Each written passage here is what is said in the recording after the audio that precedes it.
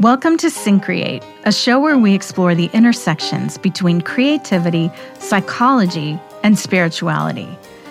We view creativity broadly, and one of our primary goals is to demystify the creative process while expanding the boundaries of what it means to be creative.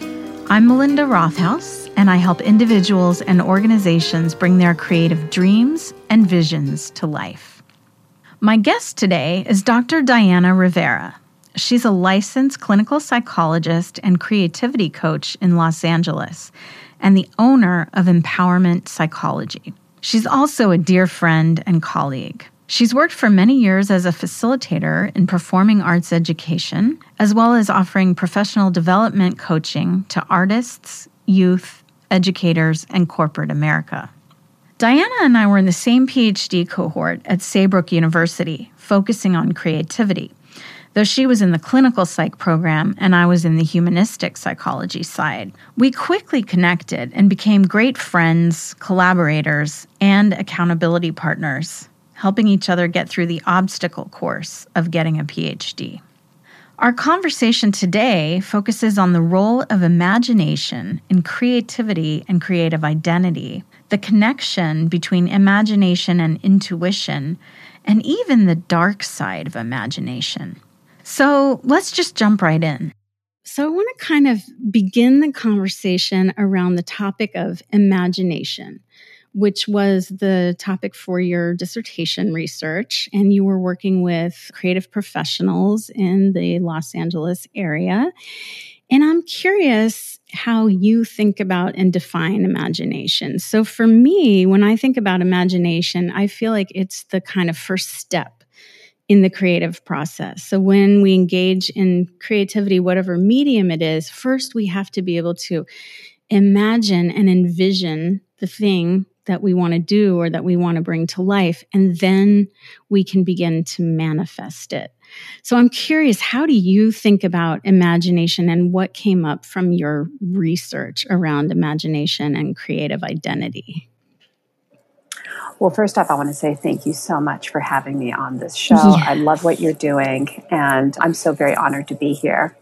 I love being connected with imagination on this topic, but just in general, I love being in the same topic as imagination. It's a meaningful place for me. It's something I've been into, obsessed over, thinking a lot about since my childhood, and having a very strong imagination myself, or imaginative world, or worlds that I would go to. I will say that your definition of imagination is actually not far off from the way I would describe it to people and artists who I may be working with, or a sort of layperson's sense of, what is imagination. It's almost like the first door you enter into in the creative process before it manifests, as you say, into a more full-fledged process or product. In my research, because I wanted to take this interest of mine to the next level, I was able to interview multiple artists, and this again for people who are listening, when I say for my research, I'm referring to my doctoral research. And so in this, I really wanted to study the imaginative lives of creative professionals and to see how they were discussing things and exploring it and what they felt and thought and how they understood it effectively. And many other things. It was quite formalized. But I would say that coming from the results of my study and integrating it into my life now, I see imagination as an experience of human consciousness. Mm-hmm. In experience, because imagination is an experience, the lived expression of one's daily life, there are various facets that I was able to extrapolate from it. I understand that imagination happens internally, inside of a person. So we refer to that as an intrapersonal process, an intrapersonal experience. Imagination happens between people. It happens in collaboration through ideation, free association. So it is an interpersonal experience. Yeah. I also learned from the subjects that I studied that imagination can also be seen as a transpersonal experience. It happens with oneself, and it can be within community, of course, but it also is part of the bigger ether, I would say, of one's spiritual, or be it religious, or be it just transpersonal experience. So for many who are familiar with the transpersonal, you'll know what I mean when I say that, but it's kind of looking at a bigger sense of one's cosmology in the universal energies and fields that we live in. So just to sort of recap, I guess the way I would technically describe it is imagination is an experience of human consciousness that embodies those three facets to it. But, that's a mouthful. So I kind of like where you're going, Melinda. It's the place we begin. It's the sandbox you first land. It's like there is no creativity without something having lived inside of you first. What you can imagine, what you fantasize over. I love that there's those three dimensions that you found, because, sometimes we think about imagination as being purely an internal process, as you first mentioned, this sort of intrapersonal. And yet, imagination always happens in a context, right? And in creativity, we often talk about divergent thinking, associative thinking. We're making connections between things. And the more we're engaging with other people and with the world, the more, I think, potential there is for imagination. I think for listeners who are thinking about their own imagination right now and what it means to them, in some ways, one might land in terms of thinking the visual aspects of imagination, like, you visualize. That's one part of it. There's also free association. There's ideating. There's beginning to not just see, by the way, that's only one perceptual skill. There's also feeling, smelling, sensing through other kinds of forces, the imaginative feelings or the imaginative experience. Yeah, and I think it's so important that you say that. I remember a conversation I had with a neighbor of mine some years back, and we were just kind of sitting out in the yard with a few people and chatting about creativity. I think I was still in the program at the time, and he was asking me about my studies. And, in the context of the conversation, it came up where he was like, well, I don't actually see images in my mind. Exactly. I hear... I experience in other ways, but we so often associate imagination with the visual. And so I think it's so important, as you pointed out, it's not just visual. Some people don't even have that capacity, and yet they still are creative and they still utilize imagination. Well, this is something that I learned from a number of the participants, especially the musicians and or composers that I had talked to, is many of them heard the music before they actually were able to achieve anything really about it. They heard something almost in the ether. Some performing artists could feel something in their body, like even those who were creating characters, like a moment or an image of something that was meaningful, or a piece of costume, right? Like a costume item that was like, oh my gosh, this is the character or something about this is the character that I intend to build. So there's so many avenues of exploration we could go to. But one of the things we were talking about in our conversations kind of leading up to this, we think of imagination, and often creativity itself is like, oh, it's a good thing. It's a positive thing. But sometimes we also talk about the dark sides of creativity or of imagination. And I'm just wondering, with the people that you work with, you work with a lot of people in the entertainment industry, and you mentioned there is this possibility of the dark side where maybe we fall into excess or even self-destruction. So how does that come up in reference to imagination? This is actually a facet that I've just been interested in, I think, in my creativity work, is the darker aspects of creativity. And guess what? The darker aspects of the imagination. So the way that I see it often being played out, let's take a creative artist, for example. If an individual is sort of concerned that maybe they are tapping into the darker sides of creativity, well, it's hard to generally know if that's happening. But I think that often the image that someone has in their mind about what they're doing or what they're striving for or what they're trying to create may be completely and totally unfeasible. It may be completely and totally outside of their realm. That same thing that they're shooting for, that they see and feel deep within them, is so unattainable, but it is also creating so much conflict in their life.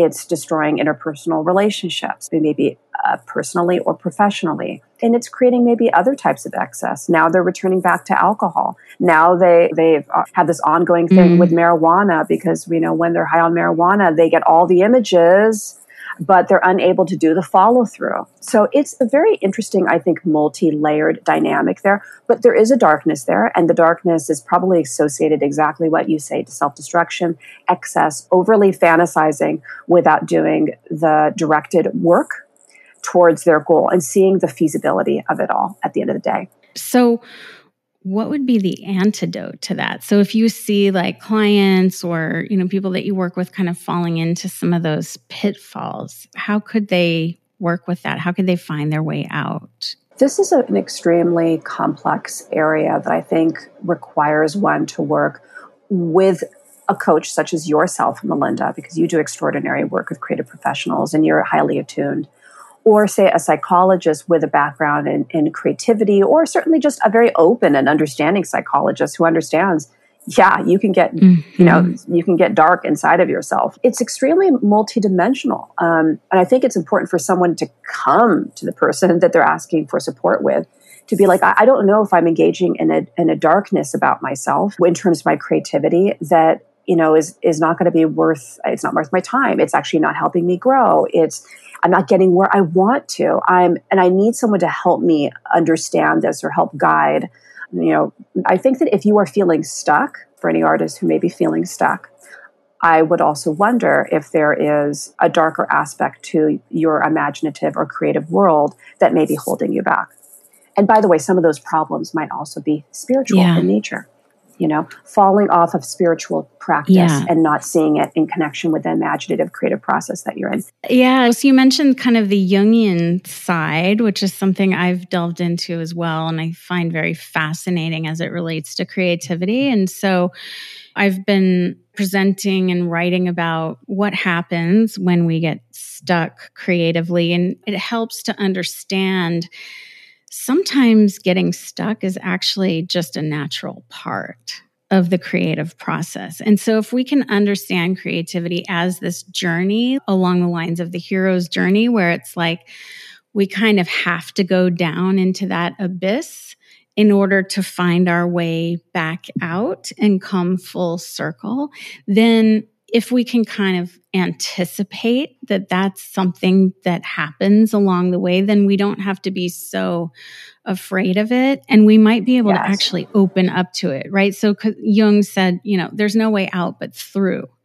So sometimes when we're in more of a dark or shadowy place, there's actually something really vital to explore there. And to me, it also relates to the incubation phase of creativity, which is where we might be really focused on a project. Sometimes we do have to step away and let our mind kind of percolate in the background and keep working on it. And then we can come back fresh, or we'll get an insight. When we're doing something completely different, like we're in the shower, we're taking a walk, we're in our dreams, and something will come.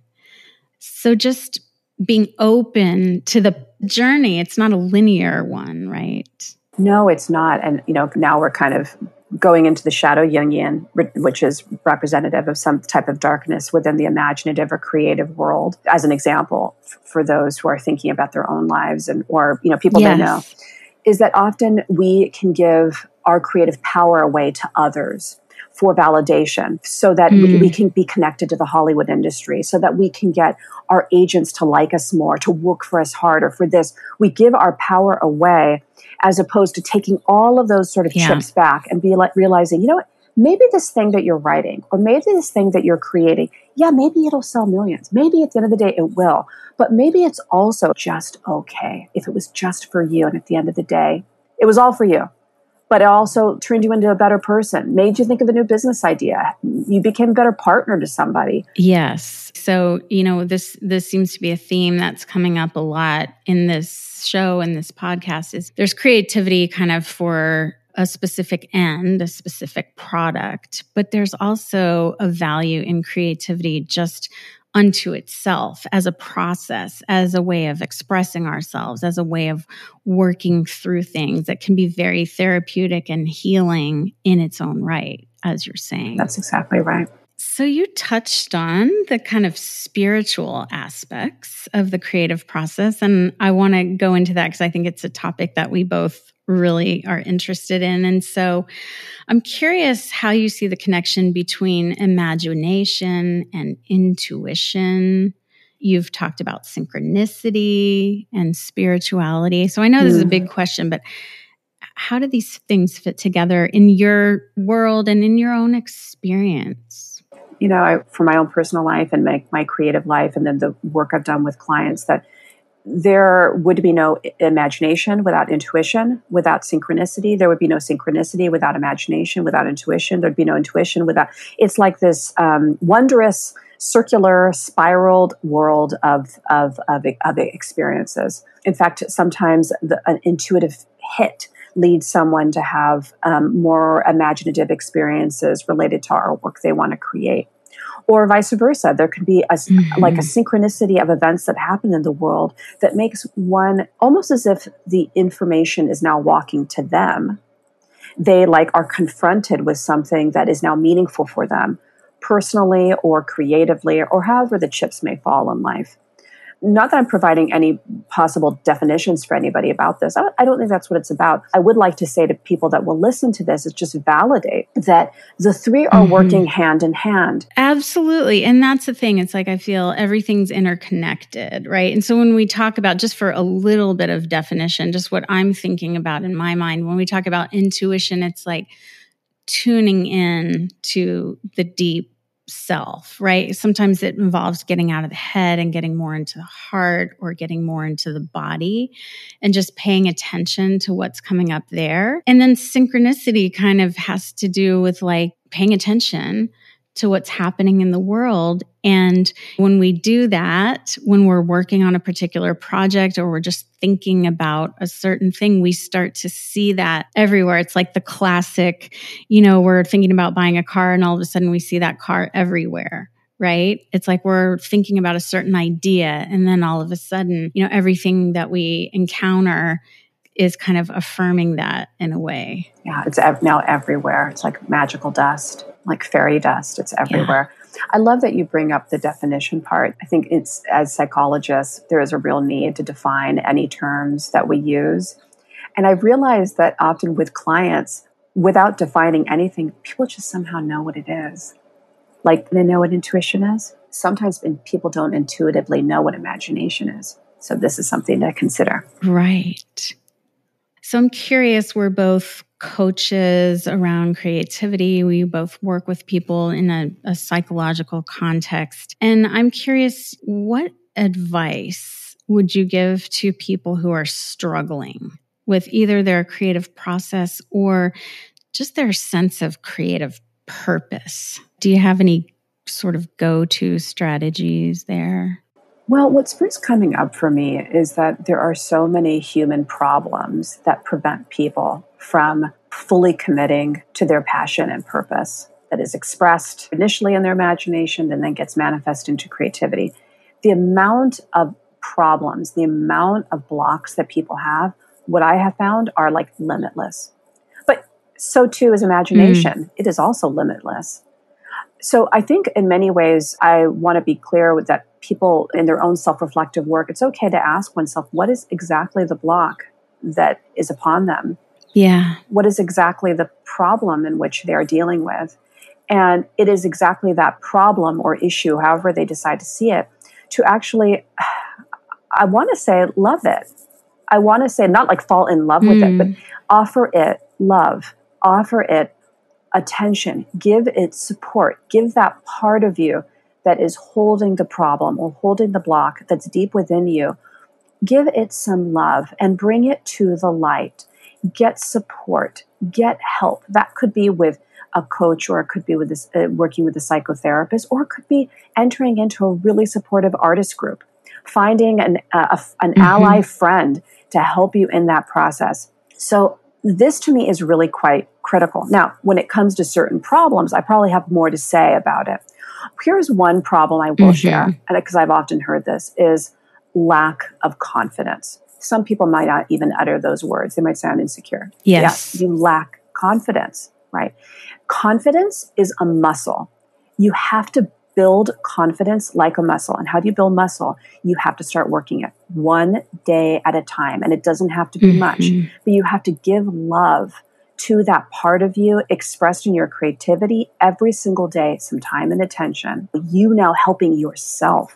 There's so much around this. This has been coming up again in other conversations I've been having, for this show. And people can tend to be so self-critical and so self-judgmental, and to where sometimes I'll recommend to a client, like, well, try just doing a gratitude practice, or, just thinking about like what went well. And it's hard to even do that. So I think you're right. Pema Chodron, the Buddhist teacher, talks about making friends with ourselves. And there's this whole movement around self-compassion. So much of it is, how do we kind of be kind to ourselves in order to develop that true confidence, which is not the same thing as arrogance by any means, right? No, but just that not. Sense of our own ability and efficacy in the world or in our creative work. I think at the core of confidence is self-love and a respect for one's imaginative and creative sensibility. I'm speaking specifically about artists when I say that. Mm-hmm. Well, this is wonderful. I'm curious. I have an eye on the time, but I feel like there's maybe something more to say here. And I'm curious, like, what's at the top of your mind at the moment around creativity, creative process, whether, just in your own work or things that come up with your clients? It's interesting spending so much time investigating imagination and creativity. I have really had to almost let go of the topic in some ways because it had infiltrated every single aspect of myself. And so I allow myself to just sort of begin to have interest in other places, These days I've been really interested in nutrition and fitness and how that sort of affects people's, ability to function and age. And anyways, that's been a kind of a new thing, but outside of creativity. But I think with that said, I'm constantly a student of the greater ether that we live in. So when I refer to the ether, you can almost think of it as like a worldwide ethernet of different, energetic fields and energetic dimensions that I believe that we live in. And I believe that imagination and creativity live in those places. And it's a matter of getting connected to those internal, external coordinates to feel a sense of deep connection with the self. Yeah. Artists are channels. Humans we are just channels of information. And I think at times we've barely come to understand the extent of our own ability to channel within the fields that we live in. Again, going on like in the world around us and in the wider cosmos, right? Yeah. And by tuning in with practices like meditation, it allows us to connect with ourselves, our own motivations, our own musings and creative ideas, but it also allows us to connect with the wider world, the wider cosmos, if you will. And then, there's a receptivity that happens that can inform our ideas and our work. 1,000%, I believe. Not that every artist needs to have a spiritual life or any religious life per se, but it's about connectivity in general and being plugged into an energetic source, whatever that might be. That intrigues me to no end. Exactly. And I'm always kind of encouraging people, whatever that looks like for you, right? There's no one way to go about it. There's no one way to connect, but really understanding your own creative process and what works for you and what lights you up and what seems to be a productive avenue, and then being able to have some awareness around that so that you can continue to cultivate it. That's right, Melissa. And I wanted to add one thing. When it comes to the body, any creative professional cannot underestimate the power of one's own body to bring about one's creativity. If one is not healthy, if they are living with certain symptomology from certain illnesses or whatnot, it will impact your creativity. Not necessarily for the worse, but I'm saying it will impact your creativity. And so with that said, I'm hoping that all artists that are listening to this can also consider their body in connection with the things that they're trying to manifest right now. Yeah, there's so much wisdom in the body. There's so much knowledge. We talk about our second brain and our gut, so much there to explore through different modalities, movement practices, somatic work. Yeah, I think essential to creativity. Yes. Body is like an open library. It's an center of like all the knowledges. It's all within us. Well, I really appreciate your taking the time today. So just want to thank you so much for coming on the show. It's always such a pleasure to chat with you. And if people want to find more about what you're up to and your work, how can they find you? Yes, you can go to my website, empowermentpsychologyla.com. Well, thank you so much, Diana. Thank you. For today's creativity pro tip, I encourage you to consider the transpersonal element of your own creativity and imaginal work. In other words, what gives you a sense of meaning and purpose in your life? Is there a spiritual dimension to your creative or professional work? This doesn't necessarily equate to a specific religious tradition or path. A lot of my clients, for example, are driven by a general desire to help people or make a positive difference in the world. Connecting with a wider sense of purpose or connection can often fuel our creative work in positive ways, allowing us to harness our passions for the sake of the greater good. Thanks again to Dr. Diana for the conversation. You can learn more about her work at empowermentpsychologyla.com and at creativeempowermentcoaching.com. We'll provide links to those in the show notes.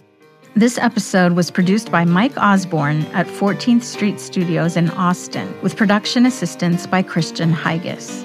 Follow Syncreate on Instagram, YouTube, Facebook, and LinkedIn, where you can also find out more about all we do at Syncreate. Thanks for listening, and see you next time.